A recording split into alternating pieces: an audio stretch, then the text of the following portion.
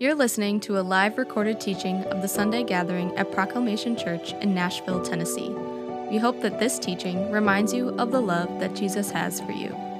To find out more about Proclamation Church or to support the mission and vision of our ministry, visit us at proclamationtn.com.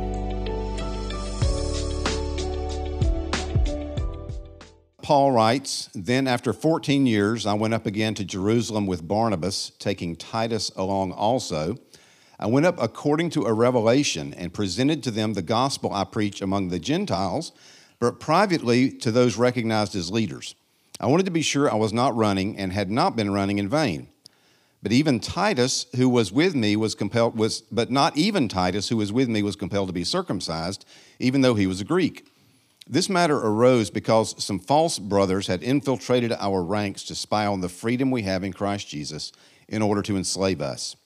But we did not give up and submit to these people for even a moment, so that the truth of the gospel would be preserved for you. Now, from those recognized as important, what they once were makes no difference to me. God doesn't show favoritism. They added nothing to me. On the contrary, they saw that I'd been entrusted with the gospel for the uncircumcised, just as Peter was for the circumcised. Since the one at work in Peter for an apostleship to the circumcised was also at work in me for the Gentiles. When James, Cephas, that's Peter, and John, recognized as pillars, acknowledged the grace that had been given to me, they gave the right hand of fellowship to me and Barnabas, agreeing that we should go to the Gentiles and they to the circumcised. They asked only that we would remember the poor, which I made every effort to do. But when Cephas, again that's Peter, came to Antioch, I opposed him to his face because he stood condemned. For he regularly ate with the Gentiles before certain men came from James. However, when they came, he withdrew and separated himself because he feared those who came from the circumcision party.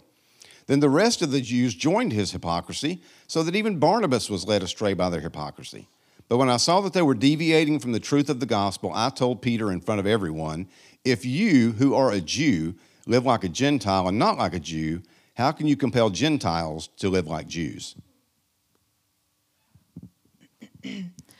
Don't forget that you Gentiles used to be outsiders. You were called uncircumcised heathens by the Jews, who were proud of their circumcision, even though it affected only their bodies and not their hearts. In those days, you were living apart from Christ. You were excluded from citizenship among the people of Israel, and you did not know the covenant promises God had made to them. You lived in this world without God and without hope. But now you have been united with Christ Jesus. Once you were far away from God, but now you have been brought near him through the blood of Christ. For Christ himself has brought peace to us. He united Jews and Gentiles into one people when, in his own body on the cross, he broke down the wall of hostility that separated us. He did this by ending the system of law with its commandments and regulations. He made peace between the Jews and the Gentiles by creating in himself one new people from the two groups. Together as one body, Christ reconciled both groups to God by means of his death on the cross, and our hostility toward each other was put to death. He brought this good news of peace to you Gentiles who were far away from him, and peace to the Jews who were near. Now all of us can come to the Father through the same Holy Spirit because of what Christ has done for us. So now you Gentiles are no longer strangers and foreigners. You are citizens along with all of God's holy people. You are members of God's family. Together we are his house, built on the foundation of the apostles and the prophets, and the cornerstone of Christ Jesus himself. We are carefully joined together in him, becoming a holy temple for the Lord. Through him, you Gentiles are also being made a part of this dwelling where God lives by his Spirit. All right, thank you. We're in the beginning stages of a sermon series called Flourish. Pastor Derek indicated it was going to take several months to get through this, so I will try to keep mine short. I'll be under Derek time if things go according to plan. But I got to thinking about the word flourish. I try to have a little bit of a garden every year. It's not much, and we have a lot of moles, so it really isn't much after they get through figuring out what they're going to do. So my garden rarely flourishes. Sometimes we get a lot of jalapeno peppers, and we don't get a lot of anything else. So, but I enjoy the challenge and all of that kind of stuff. But I was thinking about the word flourish because it is this kind of the title of this series, and it really goes along with John chapter 10, verse 10. The thief only comes to steal, to kill, and to destroy, but I've come that you might have life and that you might have it to the full. And I was thinking about it. I looked it up in my trusty, long-time, world-renowned MacBook computer dictionary. And it said, flourish is to grow or develop in a healthy or vigorous way, especially as the result of a particularly favorable environment. And what that said to me about our church is this, and I think this is going to be on the screen. When we talk about flourishing, we mean this local body of Christ is a particularly favorable environment for the healthy, vigorous growth of God's people. That's what it means to flourish. It's not an abstract, it's a very practical idea. In the first or second sermons in this series, Pastor Derek talked about our vision is a multiracial, multi-ethnic church. And so I'm the guy, believe this or don't, who is tasked to preach about racism today. Yeah, so he went out of town. I do want to be careful because as an aging white dude, I can say things that sound like I mean something else. Not intentionally, obviously, but sometimes I can.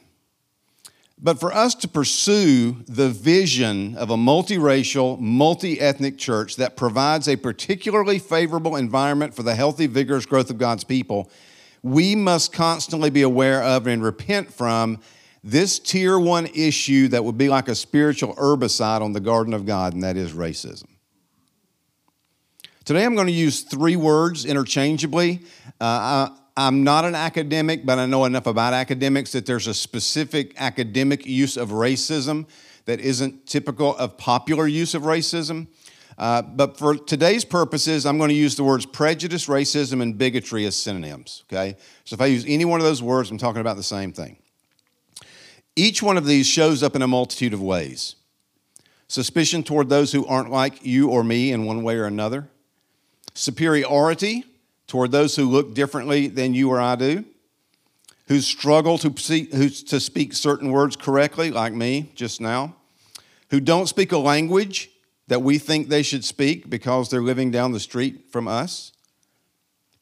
Most of the people in a majority culture are blinded to the full extent of racial issues, and we've talked before, and I've admitted that I know I'm part of the majority culture. For most Americans, that is white people like me. We're the majority culture and have been since our ancestors relocated the Native Americans, subjugated African slaves and their descendants, and abused Chinese immigrant workers in the 19th and 20th century American West. But there is a solution, and the solution is the gospel. Dr. John Perkins is a pastor, theologian, and a civil rights giant who many of you probably have not heard of, still lives in Mississippi. And he said there's no institution on earth more equipped or more capable of bringing transformation to the cause of reconciliation than the church.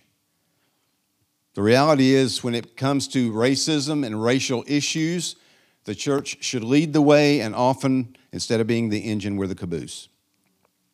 Pastor Tony Evans said the reason why we haven't solved the racial divide in America after hundreds of years is because people apart from God are trying to invent unity while people who belong to God are not living out the unity that we already possess. So I want to look at three particular things from the Galatians passage, look at some points of application, then we'll wrap up, and you'll be free to go. First thing I want you to notice in Galatians chapter 2 is freedom in the gospel. This is verses 1 to 5. Paul makes it clear that he went to Jerusalem to make sure that the gospel that he had been preaching for some 14 years, that was inclusive of the Gentiles, and he wasn't making the Gentiles go get circumcised in order to be saved or in order to be able to walk with God.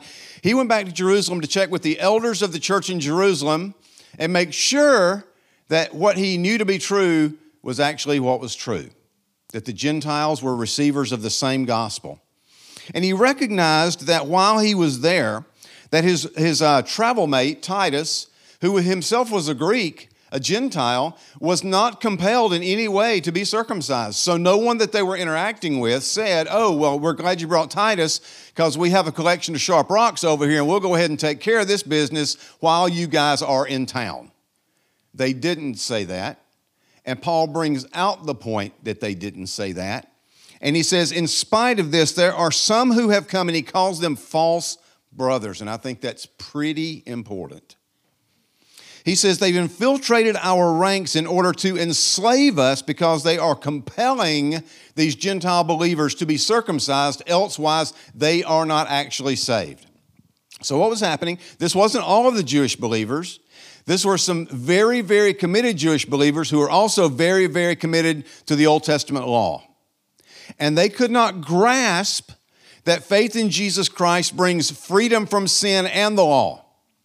They thought it only brought freedom from sin, and the expression of your faith in Christ was that you would keep the law.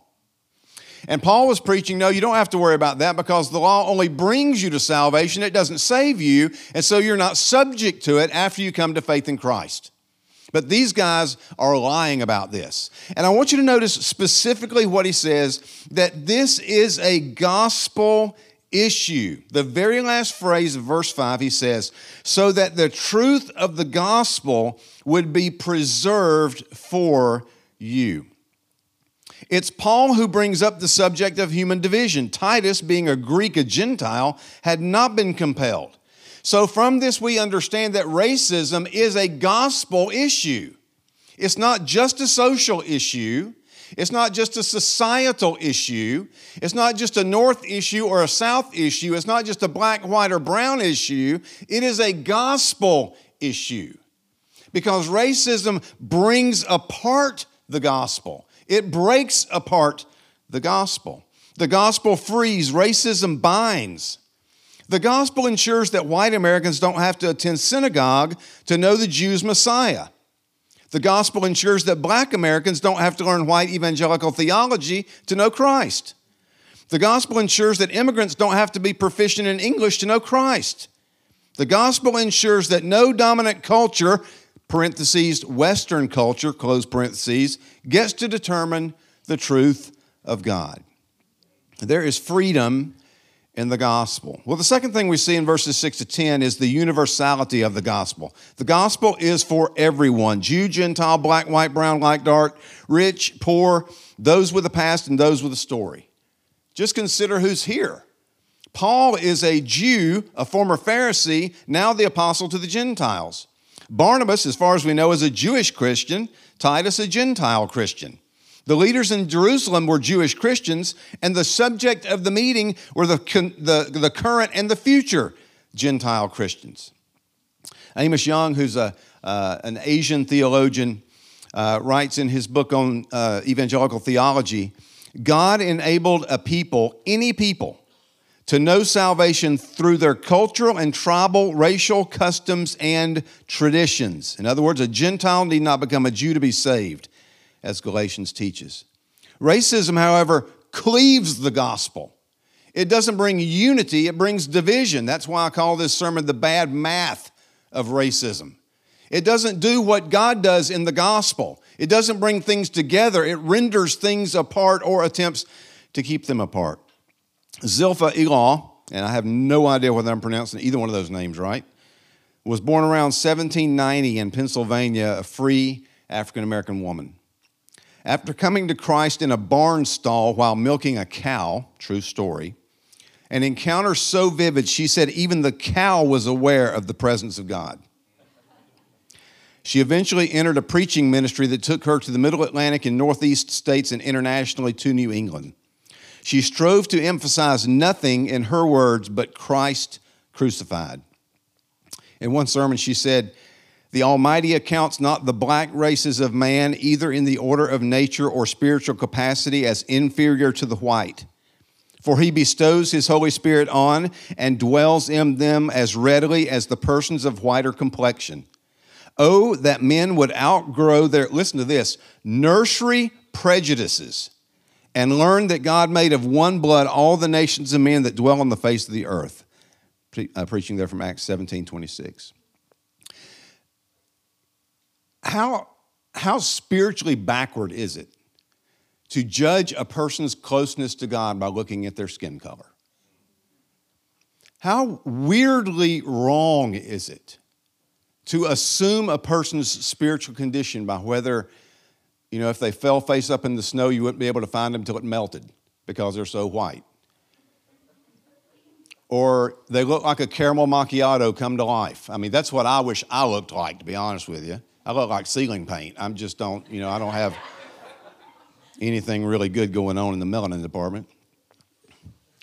I mean, if you just think about how you order at a coffee shop, you want black coffee, or you want some with a splash of cream, or you want white milk, or all of those skin tones represented are beautiful. Absolutely beautiful. And Zilpha is absolutely right here. God's presence, the presence of God's Spirit, does not rest more heavily or lightly based on the lightness or darkness of a person's skin. Racism cleaves the gospel. And number 3, and we're going to identify with Peter a little bit here, some of us, I think, our temptation to comfort instead of the gospel. Now, if you remember back to Acts chapter 10, this is pretty outstanding. Peter had a vision, and in this vision, a sheet came down from heaven. And on this sheet were all kind of animals that Peter didn't eat because he was a Jew. And so the sheet went up and down, up and down, up and down 2 or 3 times. And then the voice of God told Peter, get up and kill and eat. And Peter's like, I'm not eating that stuff. That stuff is unclean. I'm not eating any of it. I'd be like, where's that bacon? But Peter's like, nope, not eating any of this. And God said, what God has called clean, you should not call unclean. Then the next thing that happens in that chapter is the Gentile Cornelius sends men, based on an angelic vision, to find Peter to come and tell him about the gospel. And that's how Peter got his eyes opened that the gospel was also for the Gentiles. So Peter could no longer view as unclean the Gentiles. But what happened when those Judaizers, those who said that you had to be circumcised in order to be saved, came, Peter changed his tune. So Peter had been, hey, it's okay. I'll eat with the Gentiles.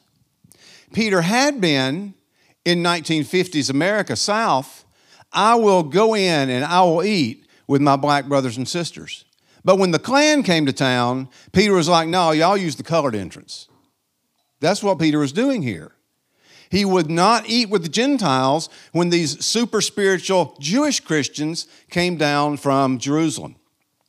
Well, that created, obviously, a problem. And so Paul called him out. I just love that Paul writes under the inspiration of the Holy Spirit in his own book that he called Peter out in front of all these other leaders.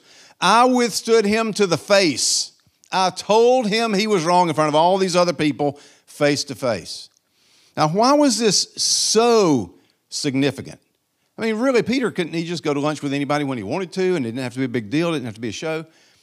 The reality is this probably has to do with their church service. So Peter wouldn't share the Lord's table with Gentiles when these guys came to town. Leon Morris, who's was an Australian theologian, now he's in heaven, writes in his commentary on Galatians, it may be that the observance of Holy Communion was involved in this, for it seems that often in the early church it was celebrated at a meal shared by all believers. Then in a footnote to another commentary, he says this, the writer says this, the observance of food laws could split a community in two and make it impossible for Jews and Gentiles to sit down together at the same table to share a meal.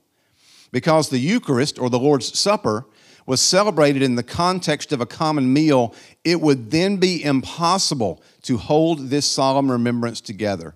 The very unity and identity of the community of the body of Christ were at stake. Racism cleaves.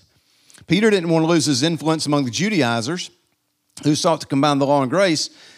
He feared their judgment. It was the old Peter that had been around the fire denying Jesus, raising his spectral head in front of all these Judaizers, and that is sometimes our temptation as well. I will, like cards on the table here, the time in my life that bigotry and prejudice comes out the most is when I am driving. Now, first of all, I think there's something we can all agree on. That is people from Tennessee don't know how to drive. I think we can all agree on that. But I have a really, really bad tendency. First of all, I think I'm the best driver in the world. Please do not ask my wife for a confirmation on that because she definitely does not think I'm the best driver in the world. But I think I'm a really good driver. And what I think I'm really, really good at is picking out people who absolutely do not know how to drive and should never leave their driveway without getting a ticket. There are just a lot of really bad drivers out there on the road. My big problem is, and this is where the prejudice and the bigotry comes in, is I almost always think I know what that driver looks like from 300 yards back. And that's where it comes out. And I can't tell you how many times I've passed somebody, and I don't give them the evil eye. I'm not like, I don't want to get shot, but I do try steal a glance and see if I'm right. And I'm almost always wrong. I'm almost never right about who I think is driving that car. But that's where my prejudice comes out in full force, is when I'm driving. So I think I should probably let Sonia drive more often, and I should just read a book or something when we're going somewhere. To protect my sanctification, that's what that's all about. So I think, honestly, we're probably at the point in this church. Sonia and I were talking about this, and she's like, no Klansman's going to come to this church. They're going to come in here and see that this is a body of Christ that's diverse and loves Jesus, and they're going to get weirded out, and they would leave unless God was really bringing conviction upon them for salvation. So it's not so much that anybody in here thinks that everybody else is a racist. That's not why we need to hear this. Why we need to hear this is so we can be proactive in addressing what racism does in churches, what racism does in society. So here's 4 things I think we need to keep in mind. Love sacrificially as God does. You can't hate people you love. It's a lot harder to judge people you love. It's a lot harder to think badly of people that you love. Love sacrificially as God does. Racism elevates self based on skin color. It's superiority bred from an innate genetic trait over which the racist has zero control or can take any credit. It's a pride that turns MLK back on himself, insisting that the color of skin is all that matters. 1 John chapter 4, verses 7 and 8, however, John writes this, "Dear friends, let us love one another, because love is from God, and everyone who loves has been born of God and knows God. The one who does not love does not know God, because God is love." Love sacrificially as God does, and you will head racism off the path. Second, listen intently to those of different races. Listen to those of different races. The Bible says, be slow to speak and be swift to hear. Focus on listening, hear to understand. Cultivate proximity. In the aftermath of Michael Brown being killed in Ferguson several years ago, and the protests and everything that was subsequent to that, I determined at that time that I needed to have conversations with black men who were in my sphere of relationships, because I didn't have any black friends to speak of. Acquaintances, yes. Coworkers, yes, but not like black friends. And so I went to lunch with 3 or 4 men, some from work and some from church, and just asked them questions about, how's it different to be you than to be me? What's different about your life than my life? What was it like to grow up black in the South? And I can promise you that all of those stories, all of their stories, were vastly different than my own experience. And I would have accepted my experience was just normal. I may have told this story before, but I got pulled over for speeding a couple, 3 years ago. And it was a speed trap thing where it was a road where the speed limit is like 30 miles an hour. And I'm quite sure I was exceeding that somewhat. And so they had a speed trap set up, and the police officer had his motorcycle in the shadows. And so I was like right on him before I even knew he was there.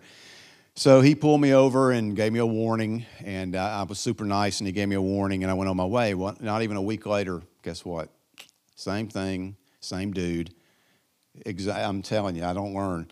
And so he pulled me over again, and by pull over, I mean he's just like this. He's already standing on the side of the road, And so he was like, I said, yeah, I was out here last week and you pulled me over. And this God's honest truth right here. He said, I didn't give you a ticket, did I? And I told them, my black friends that, and they're like, what? I'm like, yeah. And I know why. I'm not stupid. But there is a difference. I mean, you don't know many people who have pled the Fifth Amendment at a traffic stop where a policeman pulls them over for speeding and didn't get in trouble for doing it. Because when the policeman asks, how fast were you going? I'm like, I'm afraid I'm going to have to plead the Fifth Amendment and not incriminate myself. And he just stared at me and then was like, okay, well, you have a nice day. I can get away with that. And I realize that a lot of people can't. And I learned from that period of time because I listened to what my peers who weren't white were telling me. So the third thing is to learn humbly from other races, ethnicities, and cultures than your own. The great fabulist Aesop said this, it's easy to be brave from a safe distance. It's quite easy to project pride if you've always been on top, but we can look at the life and ministry of Jesus to see what real humility looks like. Strive to get close to people who are not like you for the purpose of learning from them. And then number 4, loathe racism as a cancer in society and families and in the body of Christ. Racism creates a different gospel. It morphs the good news of Jesus into a message of privilege, hate, separation, and superiority. We should loathe racism and excise it as quickly and as thoroughly as if someone denied the Trinity, denied the divinity of Christ, or denied the virgin birth. It is that important. The great theologian from American history, Frederick Douglass, once commented on the type of Christianity that was prevalent in his day, and this is quoted in Carl Ellis's book, Free at Last, The Gospel and the African American Experience. Frederick Douglass said this, between the Christianity of this land and the Christianity of Christ, I recognize the widest possible difference. So wide that to receive the one as good, pure, and holy is of necessity to reject the other as bad, corrupt, and wicked. To be the friend of the one is of necessity to be the enemy of the other. I love the pure, peaceable, and impartial Christianity of Christ. I therefore hate the corrupt, slave-holding, women-whipping, cradle-plundering, partial, and hypocritical Christianity of this land. Indeed, I can see no reason but the most deceitful one for calling the religion of this land Christianity. I look upon it as the climax of all misnomers, the boldest of all frauds, and the grossest of all libels. Frederick Douglass. Racism is bad math. It breaks the body of Christ into disparate parts. Rather than a body with members, it separates those members like an axe-wielding serial killer. We can't have white Christianity, black Christianity, brown Christianity, and in the words of Amos Young, shades of yellow Christianity. Further, we can't have American Christianity, Philippine Christianity, Kenyan Christianity, Honduran Christianity, Malaysian Christianity, German Christianity, and so on and so forth, to where every country and every culture claims to be the only version of Christianity. We are not families, we are a family. We're not flocks, but a flock. We're not seeds, but a seed. Galatians 3:16, now promises were spoken to Abraham and to his seed. He does not say and to seeds as though referring to many, but referring to one, and to your seed who is Christ. As a result, there's no Jew or Gentile, slave or free, male and female, since you all are one in Jesus Christ. If you belong to Christ, then you're Abraham's seed, singular, according to the promise. Then summarizing the passage that Natalie read this morning, the unity of the body, the oneness of the body of Christ. Paul writes that Jesus has made both groups one, that he's creating one new man from two, that he might reconcile both to God in one body, that we both have access through one Spirit. We are members of God's household, singular, built on one foundation with one cornerstone, that is Jesus. We are a holy temple, singular, built together for God's dwelling, singular in the Spirit. After the great verse in John 10:10 where we learn about flourishing, Jesus moves almost immediately into a couple of sections that have to do with him being the good shepherd. He says the good shepherd lays down his life for his sheep, and the good shepherd knows his sheep. And then he says, I have other sheep that are not from this sheep pen. I must bring them also, and they will listen to my voice, and there will be one flock and one shepherd. Ephesians 4, Paul says there is one body and one spirit, just as you were called in one hope of your calling, one Lord, one faith, one baptism, one God and Father of all, who's above all and through all and in all. And then the night that Jesus was betrayed, he went out to the garden to pray. And as Peter, James, and John were struggling to stay awake and the rest of the disciples were nowhere to be found, Jesus prayed for them and for us. I pray not only for these, but also those who believe in me through their word. May they all be one, as you, Father, are in me and I am in you. May they also be in us, so that the world may believe that you sent me. I've given them the glory you have given me, so that they may be one as we are one. I'm in them and you're in me, so that they may be made completely one, that the world may know that you've sent me and have loved them as you loved me. We don't need the bad math of racism in the church. We need the good math of the gospel, that we're all one in Jesus. Let's pray. I'm going to ask, as our heads are bowed and our eyes are closed, if our prayer team would come forward. They will be available to you after the service has concluded. If you have any prayer need at all, you can come to any one of them. They will both keep it confident and pray for you now if you wish, or later if you wish, but they are available to you. And I'm going to go ahead and pray, and when I'm done, you will be dismissed. Father, we're so grateful for this morning and for your word and for the truth of the gospel as we strive to live it out. And I pray, Father, that we would love with all of our heart, soul, mind, and strength those who don't look like us, those who don't talk like us, those who aren't from where we're from, and that racism would never, prejudice would never, bigotry would never gain a foothold in this body of Christ. Father, we're grateful for your love to us and the power of your Spirit in conforming us into the image of Christ, and it's in his name we pray. Amen. Thanks. You are dismissed.